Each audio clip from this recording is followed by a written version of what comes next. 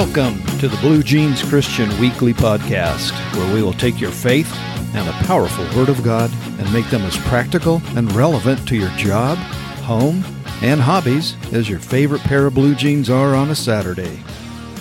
Speaking of Saturday, we just celebrated Independence Day.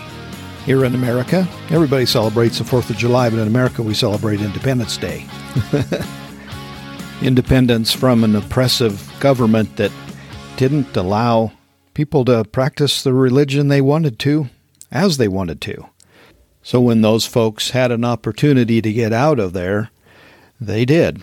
And they went back to Jerusalem and built the temple. But what was really cool is there were two guys committed to God by the name of Ezra and Nehemiah were instrumental in the pagan king's decision to let them go back and build the temple.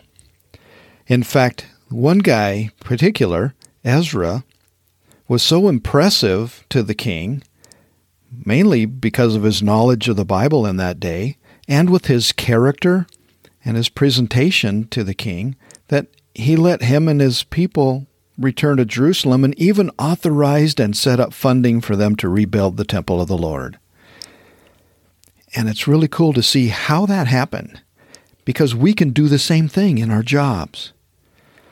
Ezra 7, verses 9 through 10 says, "And the good hand of his God was upon him, for Ezra had prepared his heart to seek the law of the Lord and to do it, and to teach statutes and ordinances in Israel." So from that we get four things that he did. So these are four instrumental things that a good Christian can do to win the favor of bosses who are not Christians, or to win the favor of coworkers, or maybe even customers. Ezra centered on four things: prepare, seek, do, and teach. It says, "For Ezra had prepared his heart." So he prepared his heart. What does that mean? I think to prepare our heart means we get rid of the clutter that's in our mind and occupying our thoughts. We just focus on God. And I think the best way to do that is first thing in the morning, when you haven't got a lot of things cluttering your mind, you haven't checked your emails yet or Facebook, you get on your knees and pray. Some alone time with God and prayer. Usually this takes, around 15 minutes or so of prayer. And set your focus on God.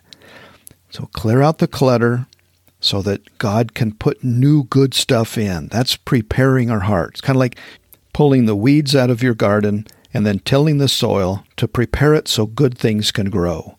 So God can plant seeds in your mind of how to serve Him and honor Him. Which then brings us right to the next one. To seek the law of the Lord, it says. He was seeking what God wanted him to do. And if not specifically that, then how to live a godly life so that God can use you. See, you and God need to be somewhat on the same page so that you can be useful to Him, so He can call you to service or call you to do something He wants accomplished. And you get those credentials from God's Word. It says to seek the law of the Lord. The law is a reference to the Bible that they had at the time. So we have more Bible than he had then. So, we've got more to read. But there are specific passages that tell us how to live as a Christian that is impressive to others and is an honor to God. Ephesians 6, 5 through 9 comes to mind, right? First and foremost, an honor to God is your priority and what God is looking for in you. If you're called a Christian, it's kind of like you've got God's name on your forehead and you want to live honorably as a representative of God and as an image of God, like a mirror image of God. So he prepared his heart. He got rid of the worldly things that were cluttering his mind, doing that by spending some time in prayer. Then he seeked God's word. Is seeked a word? Okay, we're going to say it is. He seeked God's word. He read God's word. to kind of fill his mind with things that were godly and how to live admirably as a Christian. Then it says, and to do it. Okay, for Ezra had prepared his heart to seek the law of the Lord and to do it. So what does that mean? It means he went to work. He prepared his heart, so he got rid of the clutter and then prayed, and then he seeked God's word. So he read God's word, and then he went to work and lived out what he spent his morning doing. Without worldly clutter, and with God's word in his mind and heart of how to live. Prepare, seek, and do. And then it says, he taught God's word. That's interesting. For Ezra had prepared his heart to seek the law of the Lord and to do it, and to teach statutes and ordinances.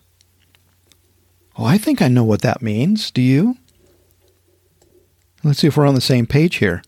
So if you really want to learn something and to do it, then you become good enough to teach it. And even if you don't know a subject very well, they say the best way to really learn that is to teach a class about it, because it really forces you to learn it well.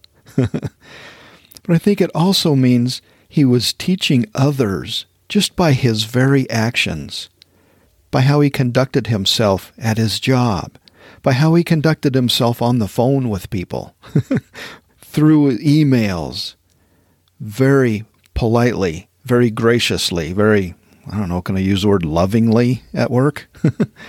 Anyway, he certainly cared for others, but people could just tell that he was godly and lived out God's statutes and ordinances by the way he acted at work. And God's statutes and ordinances means the way to live a godly life, the way God expects us to be a good representative of him. And that sort of reminds me of Matthew 28, right before Jesus left the earth. He'd already died, come back to life, and met with a lot of people. But right before he went to heaven, he said, now I want you to teach others and to make disciples of everybody. Maybe that's what he did too, is he was training people to work godly, to work as a good Christian should work, to be a good representative of God, to represent Jesus, just like being his disciple. You're to do that to other people too. And now back to Ezra. We were talking about chapter 7, verses 9 through 10, but the same concept is repeated again, sort of, but in a little different wording, in the next chapter. Chapter 8, verse 21, where it says that we might humble ourselves before our God, to seek from him the right way for us and our little ones and our possessions. Well, that's really cool, because we can apply that to our job and our life, including our family. Oh, and our stuff, because it says, and our possessions, and the stuff that we want.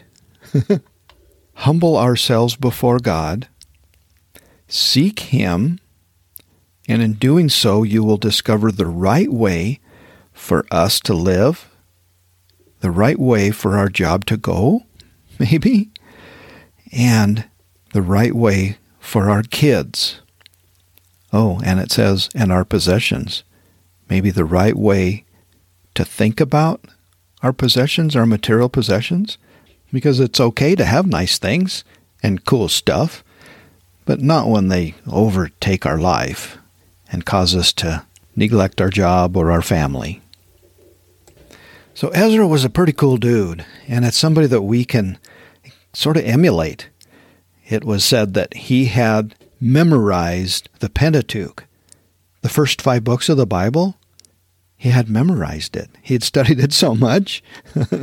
I don't know if that's true. That's a lot. But he certainly knew it well enough to quote an awful lot of it or to use it and apply it correctly to his life. So let's recap this real quick. Recap. Is that when the wind blew your hat off and you go get it, you put it back on? Well, come on now. That was funny. Or stupid, but not both. Guess we just found out who's still in a good mood from the Independence Day weekend. Or who was kind of frowning as he got to go back to work. prepare our heart to seek God's Word and do God's Word, and then teach God's Word, or at least live it out, and then humble yourselves before God and seek from Him the right way to work, to deal with your family, and to teach your kids in the proper perspective of our possessions. Thank you for listening, folks, to the Blue Jeans Christian Weekly Podcast. Remember, you can connect with me at bluejeanschristian.com or email me at info@bluejeanschristian.com. And as we mentioned last time, did you read Proverbs chapter 3? If not, that's a good one that will help you to prepare, seek, do, and teach.